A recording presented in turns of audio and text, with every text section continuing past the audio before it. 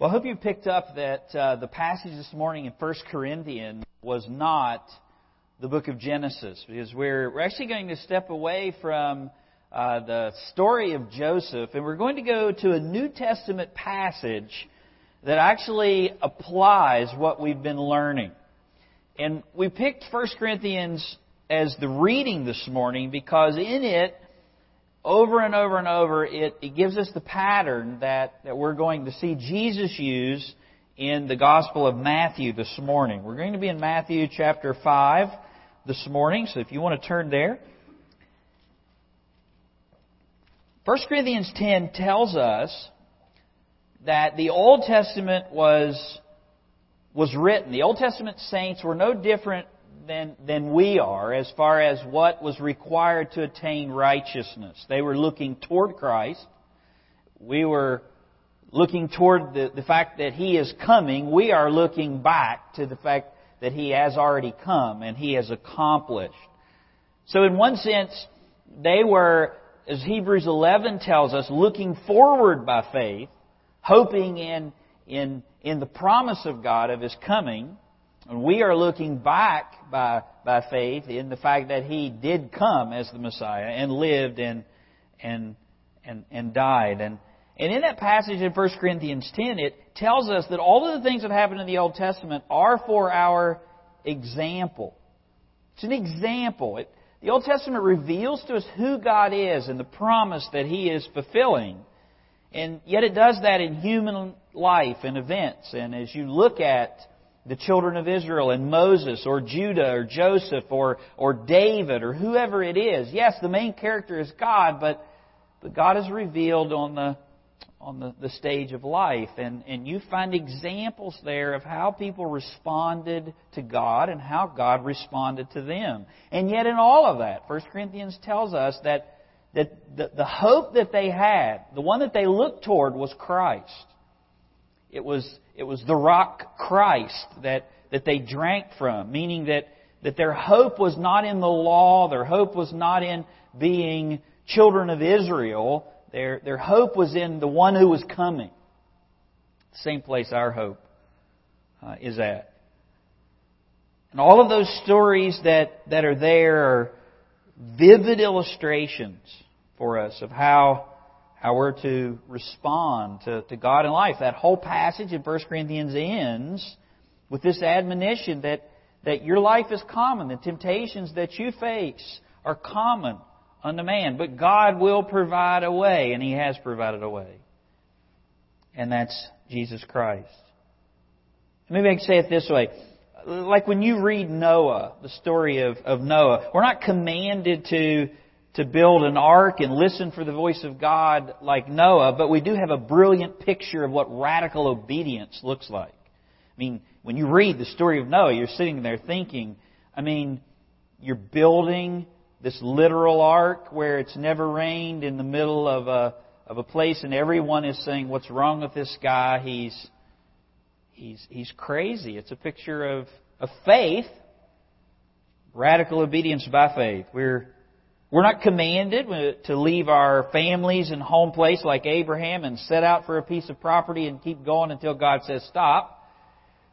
But we do have an illustration there of trust in the call of Abraham. And all of those point us to our ultimate hope, which is in Christ. And the stories are written to reveal our great God and learn human lessons from the characters. In fact, Romans 15 verse 4 says basically the same thing as 1 Corinthians does. It tells us the purpose of the Old Testament. It says, for whatever was written in former days was written for our instruction, that through endurance and through the encouragement of the Scriptures we might have hope. Through the encouragement of the Scriptures we might have hope. And Jesus, talking to the Pharisees, says, search the Scriptures because they speak of me. And your main problem, He says to them, is you don't know the Scriptures nor the power of God. And the power of God is put on display in the Scriptures because the Scriptures reveal how God fulfills His promises. And all of God's promises are yes and amen in Jesus, right? He's the the point. His righteousness. So whenever we look at the Old Testament of Judah, Joseph, or whoever, we look at what the story is teaching us about God, but also be instructed. And they point us toward our hope in Jesus. And we're going to go to the Sermon on the Mount. It's a classic passage. We're going to look at it from beginning to end this morning. We talked about it some on Wednesday night in our adult Bible study class.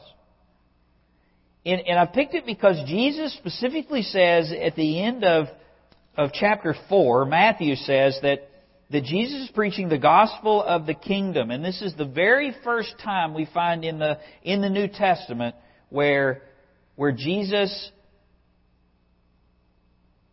gives a sermon. He's been preaching, but Matthew gives us the details of what Christ was preaching. And you'll find in this sermon that he uses the Old Testament. And we're going to learn how we can properly use that and then look at our own lives today. Verse 25 of Matthew 4 is the transition to chapter 5. And it says, great multitudes were following Jesus. He's healing, he's doing these great works, and great multitudes were following Him from Galilee and from Decapolis and Jerusalem and Judea and beyond the Jordan. And 5:1 it says, and seeing the multitudes, He went up on the mountain, He went up on the hillside, the grassy knoll that was above, overlooking the Sea of Galilee. And when He was seated, His disciples came to Him. This multitude of people. And it says He opened His mouth and He taught them. He taught them, saying, very familiar words, blessed are the poor in spirit, for theirs is the kingdom of heaven. Blessed are those who mourn, for they shall be comforted. Blessed are the meek, for they shall inherit the earth. Blessed are those who hunger and thirst for righteousness, for they will be filled. Blessed are the merciful, for they shall obtain mercy. Blessed are the pure in heart, for they shall see God. Blessed are the peacemakers, for they shall be called sons of God. And over, he introduces this sermon with something that makes you scratch your head of how you could be blessed and be poor in spirit, but he ends every statement to do with the kingdom, with righteousness, with heaven. He sets up the sermon. He introduces this whole thing that's pointing toward entering into the kingdom. He sits down in the position of a teacher and begins to teach the ways of the kingdom and the way into the kingdom. That's exactly what Matthew's saying. He's been preaching the gospel of the kingdom, and now he gives in detail what he's been preaching. I don't believe this message was given over 50 minutes like we will this morning, or whatever the time frame will be, but probably over several days. It's repeated over and over throughout the Gospels. And it begins in verse 1 and continues all the way through Matthew chapter 7, verse 27. It's set up very similar to the way that you would instruct a homiletics class or a preaching class. It has an introduction, which we just read, the Beatitudes. That introduction leads to a proposition or a point that's found in verse 17, where Jesus says, "Don't think that I came to destroy the law and the prophets. I didn't come to destroy, but to fulfill." And then he's going to support his proposition or his point, the way into the kingdom, the gospel of the kingdom. He's going to support that with 2 points, and then he's going to bring it to a conclusion and give an invitation at the end. Lay before people 2 ways to live, 2 choices that you can have. The sermon has 2 sides of the same coin. It reveals how, for you, if you're a believer, how followers of the King are to live. This is from the Sermon on the Mount. You can learn what you're to desire, what you're to strive toward, the way in which you are to apply the law, delight in the law of God, the 10 Commandments that He'll unfold here in your life. It's the way you're supposed to do it, knowing that it will be imperfectly. It will be an imperfect striving, but it's your target. It's what you desire. David said he delighted in the law of God.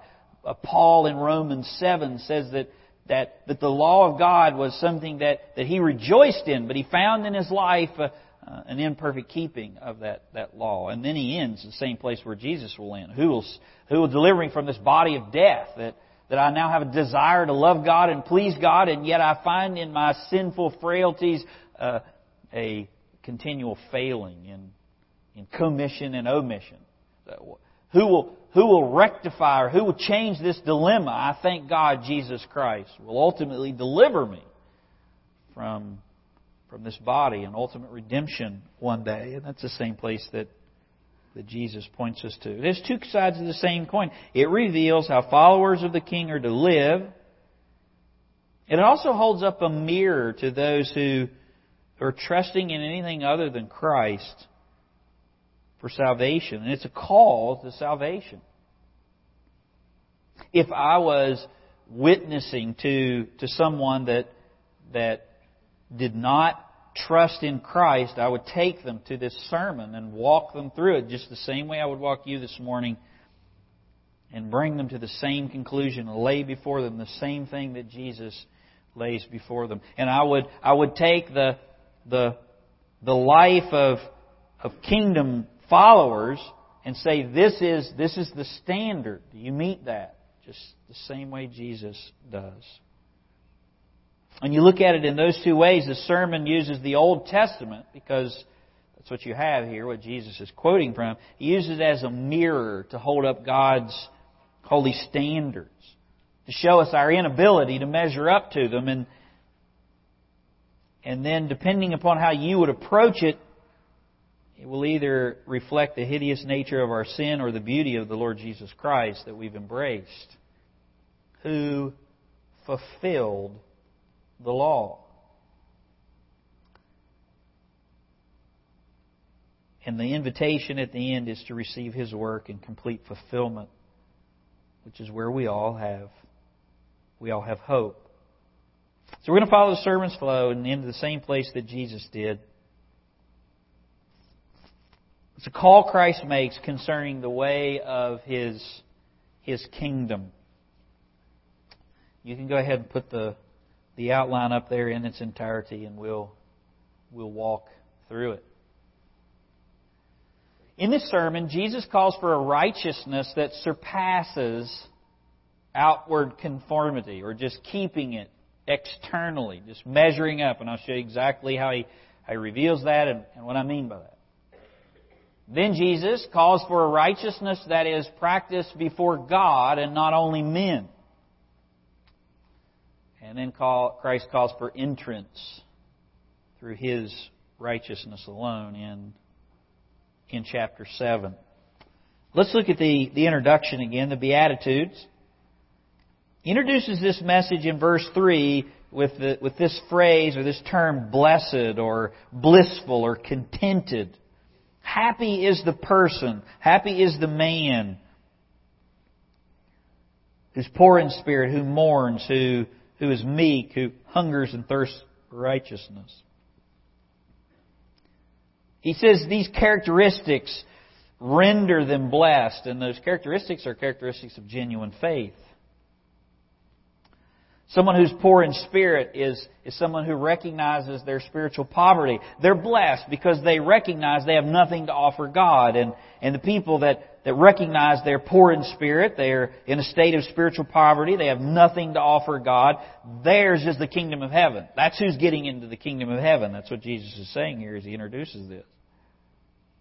Blessed are those who mourn, those who mourn over their sin. They'll be comforted. They'll be comforted by God's forgiveness. Those who hunger and thirst for righteousness. Those who know as they know that there's a God, and they hear the law and they see His perfections and His holiness, and they know that they don't attain that. They don't measure up to that. So they hunger and thirst. He uses these two terms as if you're parched and you haven't had anything to drink for a long time, or food. And those people that recognize they have nothing in themselves look for it outside of themselves and look for it ultimately in Christ. And they'll be filled. That hunger and thirst will be satisfied because Jesus will be their righteousness. Look at verse 8. It says, "Blessed are the pure in heart, for they shall see God." The whole sermon is a contrast between two ways to live, two paths, which is where Jesus ends. And after introducing the sermon, he gets to the point. What does it take to enter the kingdom of heaven? Look at verse 17, because he's now going to begin talking about the Old Testament specifically, although he's echoed it in the introduction. He says, "Do not think that I've come to destroy the law or the prophets." He encompasses all the Old Testament, the writings of Moses, the Pentateuch, and all of the prophets. I didn't come to destroy, but to fulfill. I came to fulfill the demands. "For assuredly I say unto you, till heaven and earth pass away, not one jot or one tittle will by no means pass away from the law till all is fulfilled." The law will not change. The bar is not lowered in any way. It is the Word of God. You can trust in God fulfilling His commands to a greater degree than you can trust where the world is going to be here tomorrow. As a matter of fact, the very Word that God used to speak the world into existence, Peter tells us, is the same Word that God will speak, and the earth will melt in fervent heat. That is the power of the Word of God. So Jesus says, don't think that what I'm getting ready to say to you or what I'm preaching to you is in any way to take away from or to change or to alter what God has already declared. He said, it is sure, it is fixed. The gospel of grace does not lower the bar to where God says, okay, now, because of Jesus, He's such a nice guy, you're all getting in. All that stuff I said in the Old Testament, I was just being mean then. Now I'm going to be nice because Jesus is nice. That's not the gospel. As a matter of fact, He's going to show how high the bar is. He states He fulfills the law. He accomplishes it. I fulfill what the law could not provide. I accomplish what you could not accomplish. The law's not set aside. It's eternal. It's permanent, more permanent than the physical realm. And then as we noted on Wednesday night, Jesus makes one of the most shocking statements of the whole sermon. And I think it's the linchpin. It's the hinge on which He'll turn the introduction to begin to apply the message. It's in verse 20. Verse 19, He warns the disciples, He warns His followers, whoever breaks one of the least of the commandments and teaches men to do so shall be called least in the kingdom of heaven. Don't do that. Don't alter the law. Don't lay it down. If you're one of my followers, don't do that because you'll be least in the kingdom. He's clearly talking to those who are sincere or His followers there because they're getting in the kingdom. The way you should do it is a person who teaches the law in its proper form. They'll be great in the kingdom. They'll be praised by God. So don't teach it that way. But who's getting in the kingdom? Verse 20. For I say unto you, unless your righteousness, the righteousness of those who listen to you, unless your righteousness exceeds the righteousness of the scribes and Pharisees, you will by no means enter the kingdom of heaven. Now, that's a definitive statement, and it's a shocking statement. It would have been a breathtaking statement to people. Put yourself in Galilee in these days that the religious system that everyone is looking toward is the scribes and the Pharisees in the synagogue. people that they considered righteous, people that they considered were the experts in the law. And Jesus says, unless your righteousness, unless you attain a righteousness that exceeds that of the scribes and Pharisees, you're not least in the kingdom, you're not getting in the kingdom. You see that? This is a matter of heaven or hell. This is a matter of whether you're getting in the kingdom or you're not getting in the kingdom. And He says that the bar, the standard, is above, it exceeds those that are controlling the religious system of the day. As we said on Wednesday night, it would be like someone saying to a devout Catholic, unless you're more spiritual than the Pope, unless your righteousness exceeds that of the Pope, you're not going to heaven. You're not even going to purgatory. You're going straight to hell. And that's how serious. Unless, it'd be like saying to a Muslim, unless your righteousness exceeds that of the Prophet Muhammad, you have no hope of ever entering into heaven.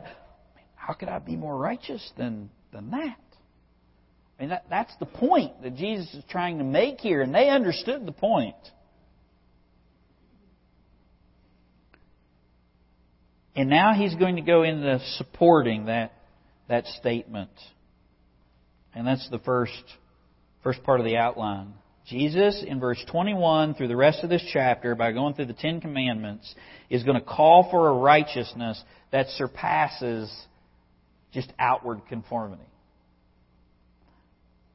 In the system of Jesus' day, you were considered someone who was righteous, or you would have been considered someone who met the demands of God if you met the law in your actions. If you didn't murder, if you didn't commit adultery, if you got the piece of paper that was the writ of divorcement from Moses, if you swore an oath. And Jesus says that alone, while that is demanded, that alone does not fulfill God's law and is not righteousness that will allow you to enter into the kingdom of heaven. Look what He says in verse 21. He starts with, you have heard it was said of those of old, you shall not murder. Now remember, He's not undoing the law. He's fulfilling it. And whoever murders is in danger of judgment. But I say unto you, I'm giving you the proper interpretation of God's law. I am setting the bar where it's supposed to be set. I'm holding up the mirror of thou shalt not murder to you, Jesus says, regardless of what you heard and what you've been teaching. And look into this mirror and see what you see. Unless your righteousness matches what you see here, you're not getting into the kingdom of heaven. That's what He's saying.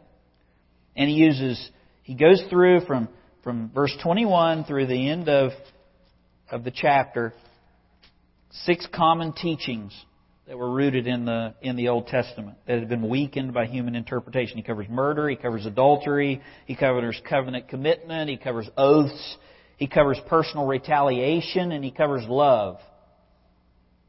And He gives the same pattern all the way through in this first point. He covers the current religious teaching. This is what you're being told. This is what you understand. This is what you have been presented as righteousness that God demands. But I say unto you, this is the true standard. And He shows the motive of the heart. God applies the law not just to what you do, not just to what I don't do, but He applies it to your heart. He applies it to your motives. He applies it to your thoughts. Would you be comfortable if the person next to you right now could read your mind and know your thoughts? Would you be comfortable if everyone around you knew exactly the motive that was in your heart at all the time? I mean, we try to cover our actions, and it would be petrifying. You've seen these; they make movies and sitcoms and others where the person is cursed. You know, it's the guy who's the jerk who goes around and dates all the girls and dumps them, and so he's cursed with everybody knows what he's thinking, something like that. Wouldn't that be a scary thought if everybody knew exactly what you were thinking? You know, God knows exactly what you're thinking. He knows before you even think it. And you know that He measures your thoughts and my thoughts to His law. And that's part of whether you are righteous enough to enter into the kingdom of heaven, not just whether you act on those thoughts. That's a pretty high standard, isn't it? And that's what Jesus says here. I say unto you, whoever is angry with his brother without cause shall be in danger of judgment. It's not just the outward committing of murder, pulling the trigger, or not pulling the trigger that makes you guilty. You violate the law by the malice that's in your heart that can lead to pulling the trigger. I mean, the whole hillside is murmuring at this point. Are you kidding me? Jesus says the internal attitude that violates God's law is not just the outward manifestation of anger. The violation begins with the anger. He says you become guilty before God. You're in danger of judgment. Long before you ever get to the point where you act by harming someone, you become guilty before God. And he goes on, verse 27. And he just starts walking through the Ten Commandments. He doesn't walk through every commandment here. Here's the obvious ones. Adultery. Here's the one that we referenced for the Joseph passage, verse 27. You have heard, those of old, you should not commit adultery, but I say unto you. Whoever looks upon a woman with lust has already committed adultery with her in his heart. See where he applies the law? It's to the heart. It's not just a physical act. Obviously, lusting in your heart is not on the same level as acting on it, but both violate God's law. Where do you become guilty? Is the guilty the stepping over the line, a transgression? Or do you become guilty before God with the iniquity that's in your heart? Jesus says it's the iniquity that's in your heart, not just stepping over the line or the transgression. He says you're an adulterer by God's standard when you commit, not when you commit the act, but the moment that you long in your heart for someone other than your wife or your husband. And your thoughts are open before God. Again, the law is applied to the heart. And isn't that what the Old Testament says? You shall love the Lord your God with all your heart, soul, mind, and strength. Every part of you. Your physical body, your thoughts, every part of you. Jesus said that's the summary of the law, to love God with all your heart, soul, mind, and strength. Deep, abiding loyalty to God from the heart, in mind and action. It's all of you. And if not, you've come up short. You fall short of the glory of God. You've missed the bar. Verse 31, he goes to covenant keeping. It has been said, whoever divorces his wife, let him give her a writ of divorcement.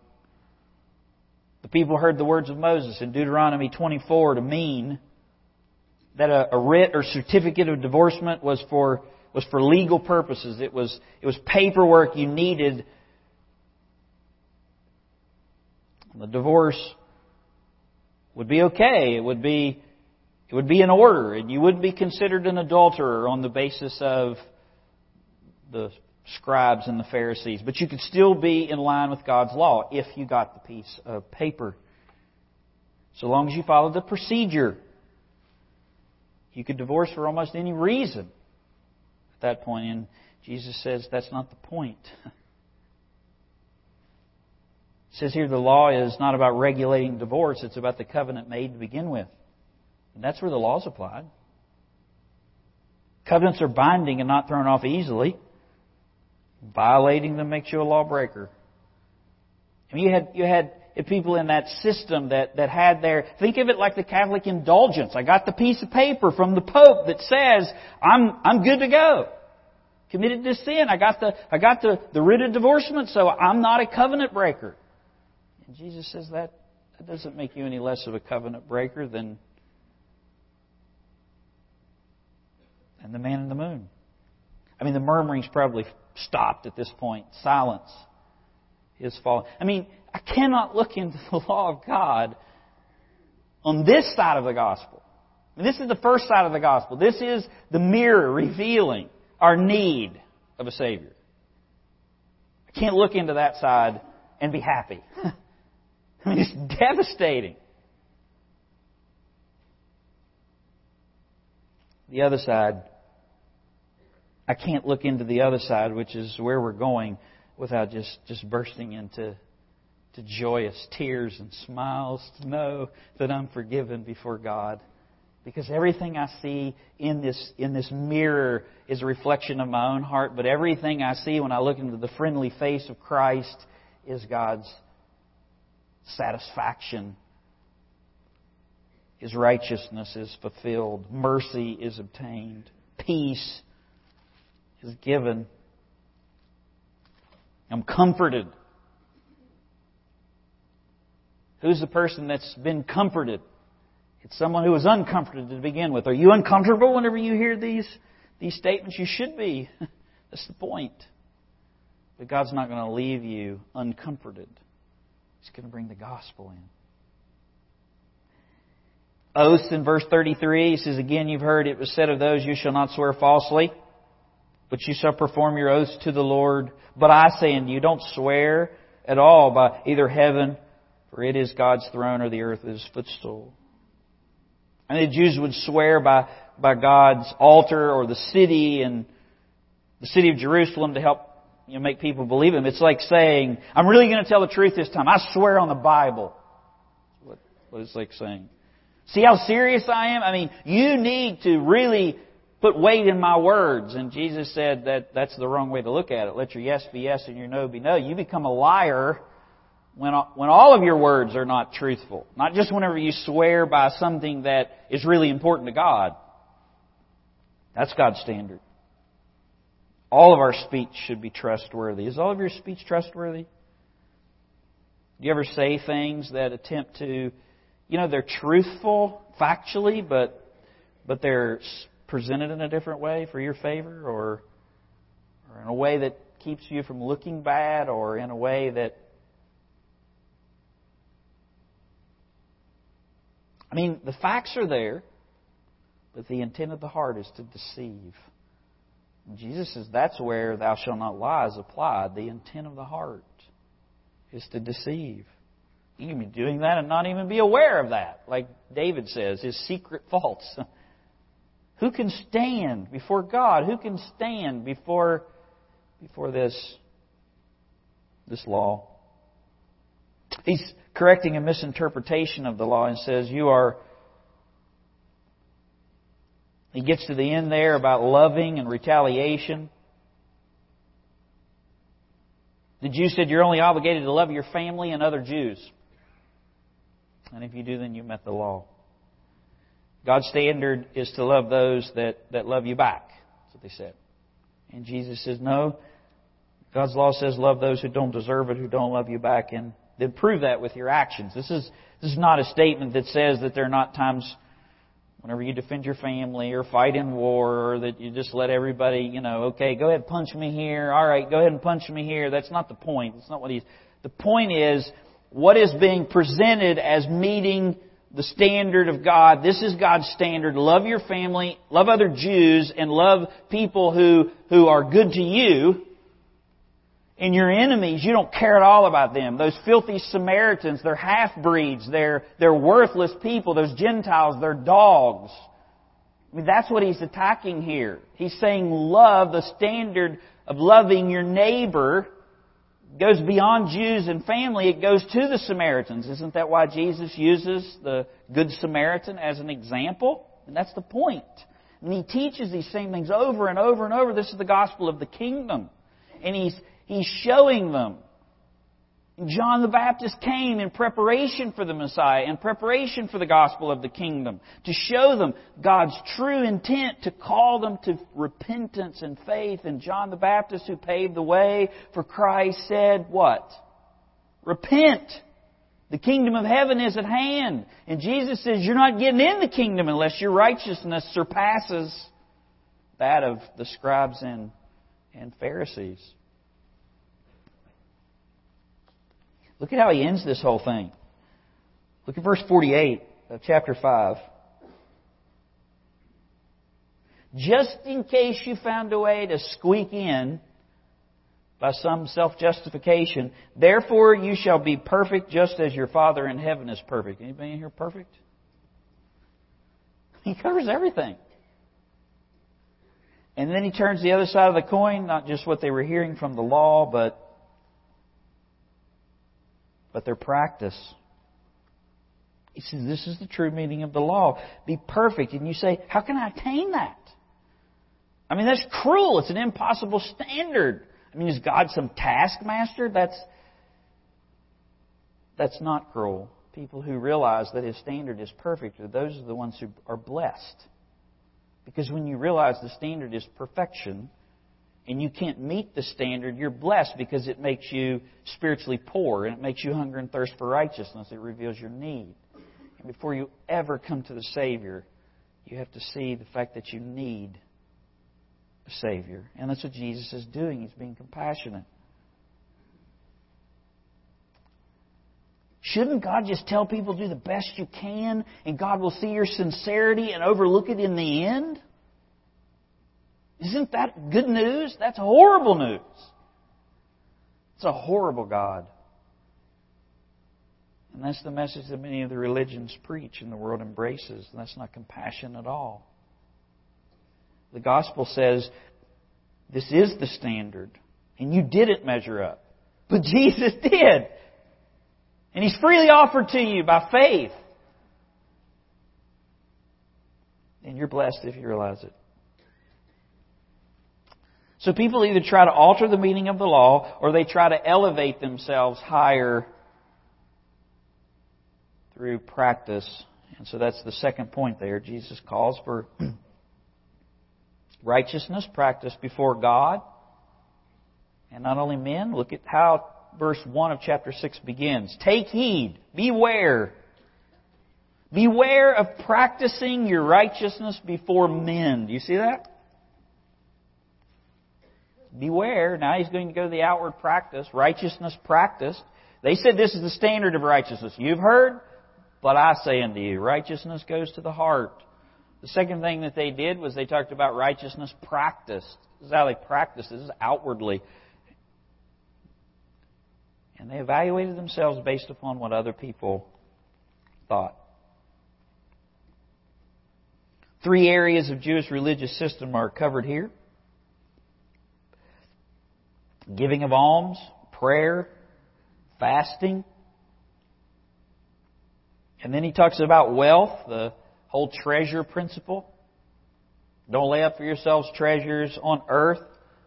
The Jews said that earthly blessing, having treasures, having stuff, was an evidence of God's seal of approval of your life. It was proof that you are righteous. Can you name any rich people in America today that are wicked? Of course you can. Can you name any righteous people, people that are trusting in Christ and seeking after the Lord, that are poor? Yeah, I can think of a lot of them too. Righteousness is based on Christ and your earthly condition, whether God has placed resources in your hands or whether He hasn't, whether you've worked hard and taken the opportunities, and whether that's produced something or whether it hasn't produced anything. That's not a fail-safe evidence of God's approval, but that's what the Jews said. That's the reason in Luke 16 where Jesus tells the story of the rich man and Lazarus, right? They saw outward blessing, and Jesus covers all of that. And He talks about not being anxious about your wealth or your Father's going to provide for you. In every case, all of these practices are designed for men to see. They gave alms so other people can see. They prayed in long robes and outwardly so others can see. When they fasted, they did it so others can see. And obviously, there are times when you can see earthly wealth. The self-righteous treasure the praise of men because it masks their lack of the praise that they get from God. Same pattern. Don't seek the praise of men, he says. 6:1, 6:2, 6:5, he says the same thing. Don't seek the praise of men, but when you pray, Pray to your Father, and your Father who sees in secret will reward you openly. He says, don't seek the praise of men. He assures them that that's all the praise that hypocrites will get is the praise of men. He tells them how to practice the actions by faith before God in secret. And then promises God's praise if they seek Him. He's saying, beware of these practices. Take heed that you don't just do it before men to be seen by them. And all of those outward props, they wanted people to think that they were something whenever they were not.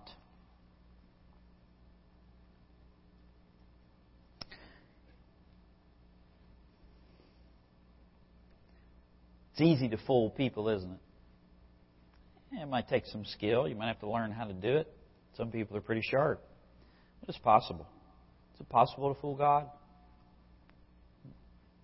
You can delete your internet history, but the Lord knows every click that you made before you deleted it. Outward props. Why is it so hard to seek forgiveness or confess sin? Because we really want people to think we're a whole lot better than we are. And a lot of religious practice is for people rather than God. And if that's hard in a church where the gospel is preached, can you imagine what it was like in a system that promoted hypocrisy that the Jews had created? There's a system. In that system, there is no salvation. And Jesus says there are basically only two systems. And that's where He ends. Called in through Christ alone. Look at chapter 7, verse 13. Covers all this outward practice, and then He draws the conclusion. He brings it to the end. Verse 12, He gives what's called the golden rule. Summary of everything. Therefore, what you want men to do also unto them. For this is the law and the prophets. If you're able to do that, then you fulfill the law and the prophets, but you're not able to do that. And then He ends the whole thing. Here's the invitation. It's a series of contrasts. It's two ways to enter. Enter by the narrow gate. Narrow gate, wide gate. Two kinds of people. Those who bear fruit, those who don't. Two destinations. The joy of the Lord, depart from me. Two builders, wise and foolish. There are really only two ways. You can dress it up and call it whatever religion that you want. Here's the invitation. It's the inevitable decision that everyone is confronted with these truths.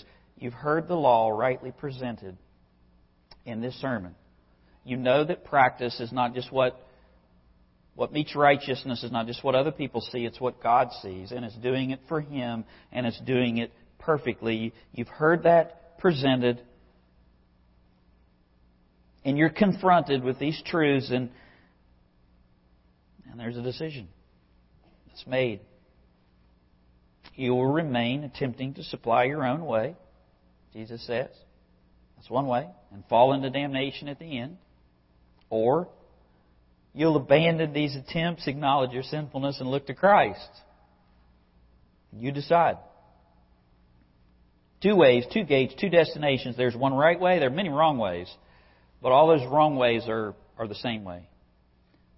Self-righteousness, human attainment, hypocrisy. Pray 5 times today, pray 1 time a year. I don't care.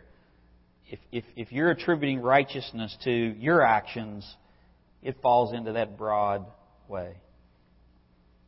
That's what He means by the wide or the broad way, that there are many on that road. It's a wide path. You want to try to climb up to heaven that way, you can take your choice. I mean, they're lined up right there, but they're all heading to the same place. And then there's a narrow gate. There's a door. It says enter through that gate. Think about the entrance of a gate. Think of Pilgrim's Progress coming to that gate. Jesus has been an evangelist. He's brought you from the city of destruction across the field, and taking you through the dangers of people trying to turn you. He's held up the mirror of the law, and you're at the gate now. And you enter through that gate. And entering through a gate's not a halfway thing, right? I mean, you either enter or you don't. You're either on one side of the gate or on the other side of the gate. And there's no, I'm on a missional journey here. I'm trying to figure out, God and I have got this thing going, and one day it's going to become clear to me. You're either in the gate or you're outside of the gate. And he uses 3 words. It's a gate, it's narrow, it's small. The way is singular, it's exclusive. And it's costly. There are few that enter by it and find it. It's pretty attractive to be able to lower the law, to be able to practice your righteousness before others for the praise of others. It's pretty attractive when the other way can get you the ridicule of others. It can get you nothing from human beings. As a matter of fact, it can cost you everything. Entering the gate, embracing the gospel, is an exchange. It's all you are for all He is. And after you've just walked through this sermon, you realize there's not a whole lot there to offer, is there? All you are in all of your sinfulness. For all Christ is in all of His righteousness. And these 2 ways, it encompasses repentance. Repentance towards God and faith in the Lord Jesus Christ. Repentance is not a work. It's a change of disposition, change of your mind towards sin and toward God. It's a turning away from sin toward Christ. It's an acknowledgement. It's a person who sees themselves poor in spirit. A person who's meek. A person who's hungry and thirsting for righteousness to desperately obtain what they do not have. It's seeking the Lord while He may be found.